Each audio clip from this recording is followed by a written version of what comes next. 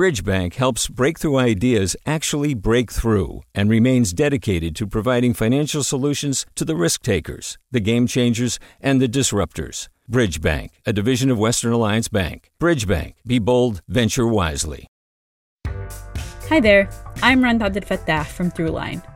If you're listening to this podcast, you know that KQED produces exceptional storytelling that keeps you informed, inspired, and entertained. Their podcasts cover issues from your neighborhood to the entire country and everything in between. Support this work today.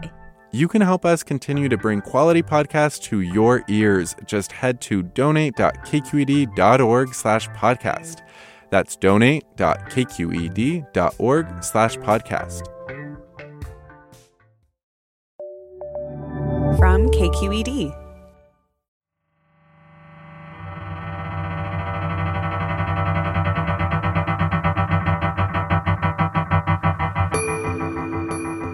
There's a building in West Oakland on San Pablo Avenue. You could have visited a year ago, right after the fire, and it wouldn't look much different. This is Matthias Gaffney, an investigative reporter with the Bay Area News Group. You see char marks still. The windows of the second and third stories are all busted out still, and you can see the blackened wooden structure. A year ago today, in the early morning in West Oakland, more than 80 people escaped the fire. 4 people died. The deadly fire sent flames and smoke shooting out of the Oakland apartment. Fire investigators trying to determine the cause of this massive fire in West There were dozens of people rescued and had to leave the building tonight. They're at a church and they're being helped by Red Cross. Today, 1 year after the fire, where did all the people go? I'm Devin Katayama. Welcome to the Bay.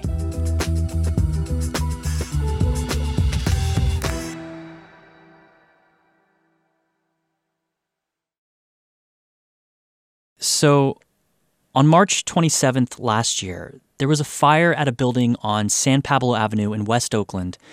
Can you tell us about some of the people who survived the fire? Dominique Jarvis, his friends all called him Booby. He was the building security at San Pablo Avenue at the time of the fire, and he also lived there, so he was also a tenant. About 5 a.m., he's standing outside this room 210, where Elmore Briggs lives, who goes by Elmo. He had lit a candle on a paper plate on top of his TV. It burns down to the end, tips over, and catches fire on the carpet below. As Booby starts walking away down the hallway, he notices some smoke and fire, runs back. They unlock the door, open it, and they have this big fire mainly on the carpet. They try to pull the carpet out, which makes it only worse. And it's getting really big inside the room now, and the door is wide open, and the flames start, racing out of the room and into the hallway. Booby and some of the other residents start knocking on as many doors as they possibly can before he himself gets out of the building. I remember when this story first started coming out, hearing that there was more than 80 people living in this building. Can you tell us what kind of residence this was? So this is a building in West Oakland, 3 stories, and it's owned by an individual who rents it out to a number of nonprofits. And so the lead tenant was called Eurojas, and they were there to help, people battling addiction and homelessness. We're talking about folks who are incredibly vulnerable. Probably, when you talk about the safety net, this is probably the bottom rung of the safety net. So these are people who, if they're not living in this building on San Pablo Avenue, they're going to be homeless most likely. We reported back shortly after the fire that there was a number of calls of service to police and fire in the years prior to the fire where there were issues there. And what you're talking about are the code violations that came out in the media after that, like exposed wire, there was no fire sprinklers, stuff like that, right? Firefighters numerous times would go out there for a medical call, and they'd see all these, severe fire safety hazards. And we have emails showing how they're, complaining, someone needs to get out there and look at this building. 3 days before the fire, the inspectors finally went there and found these, a laundry list of fire code violations. But, 3 days later, the fire happened and it was too late. And we should also mention that this is just 3 months after the deadly Oakland warehouse fire that killed 36 people, too. So this is in the wake of all that. What was the city doing to try to find people who were displaced on the San Pablo fire housing? After the fire, people were put up in temporary housing immediately after the fire. There were a lot of complaints by residents saying that they weren't getting enough help. It's a shame for the people that say that they're the leaders and we're still in this predicament. A lot of them went on the street. A lot of them went to the homeless encampments right around the corner. And some of them sleep on couches with friends, and, others, maybe a few of them found permanent housing, but not most of them. So more than 80 people were displaced by this fire, and one of them was Dominique Jarvis, who his friends called him Booby. Where does he go? He became homeless. Less than a half mile away, he started living underneath Interstate 980 and moved into a homeless encampment there at Northgate and Sycamore. Several months later, the Bay Area News Group reported on a shooting at a homeless encampment in Oakland. The brief we had on it is very slim, and we don't have a motive. Then, just last week when they were researching this story, my colleague David DeBolt, he went down to the freeway underpass looking for people who used to live at San Pablo Avenue, and he started seeing R.I.P. Booby written at various places, on the concrete underpath pillars and on these particle board signs that they put up. And that's when David and Matthias put it together, that Dominique Jarvis, the guy in charge of building security at the San Pablo building, was shot. It's sadly like many Oakland homicides where you don't get many details. Not many people were talking. We don't know anything other than he was living at this encampment underneath 980 and was shot and killed. And there's no leads on suspects that we've reported on, and there's no idea on why.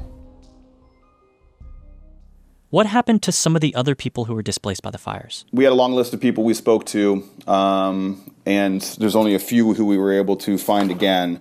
One was Gail Harbin, and she was kind of like the unofficial cook of the San Pablo Avenue facility. We're all hurt, angry, and emotional. Seeing our homes going in flames. Like now, everyone is concerned about what they're gonna do with us, where they're gonna place us. Then nobody wants to be out in the street. She's now suing, along with other survivors, the city, Eurojas, the nonprofit, the building owner, and others over this fire. And she's living and renting a room at a family member's house. They said it's really been a hodgepodge ever since the fire. Some found couches to sleep on. Some are homeless at encampments. And then, a lucky few have found some permanent housing. But for the most part, still very vulnerable, all these communities and the people who were forced out of the building. So all these people lost their homes. Some were forced on the streets. Some have these temporary solutions for housing. Who are people blaming? People are blaming just about anyone who had their fingers on that building. The city's named in a lawsuit for the fact that firefighters knew about these issues long before the fire and nothing was done.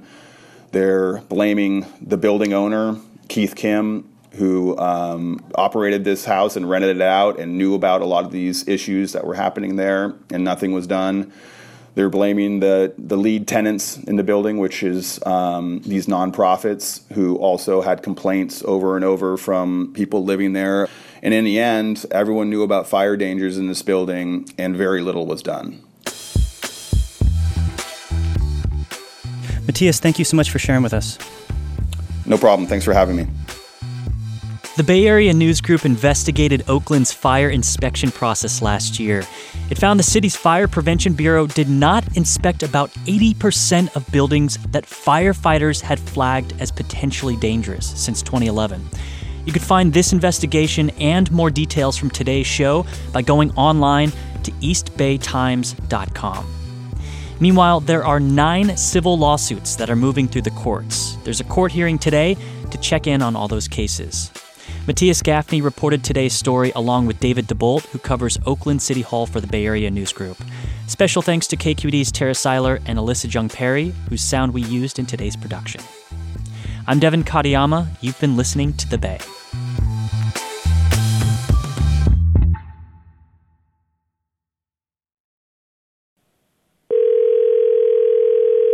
Hello. Hey, Ma. Hey. What's up? Just answering the phone. I want to tell you about another podcast that KQED has. It's called Queued Up. That's QED Up. It's this weekly show that tells you basically the best KQED story of the week or just something really cool that you may have missed. Does that sound like something that you would subscribe to? Yes. I like that kind of thing, where it gives you a glimpse into something that you wouldn't just get in the daily news. All right, do me a favor. Subscribe to Queued Up. That's QED Up. And then I'll call you back in the future and I'll ask you what you think. Okay, sounds good. Talk to you later, Ma. Okay, thanks. Bye. Bye-bye. Hi, it's Terry Gross, the host of Fresh Air. We bring you in-depth, long-form interviews with actors, directors, musicians, authors, journalists, and more. Listen to our Peabody Award-winning Fresh Air podcast from WHYY and NPR. Hey, what's up? I'm Erica Cruz Guevara, the host of The Bay. Donations keep independent journalism alive and healthy. And you support outstanding journalism when you support KQED. So if you haven't yet, check out donate.kqed.org/podcasts. That's donate.kqed.org/podcasts with an S.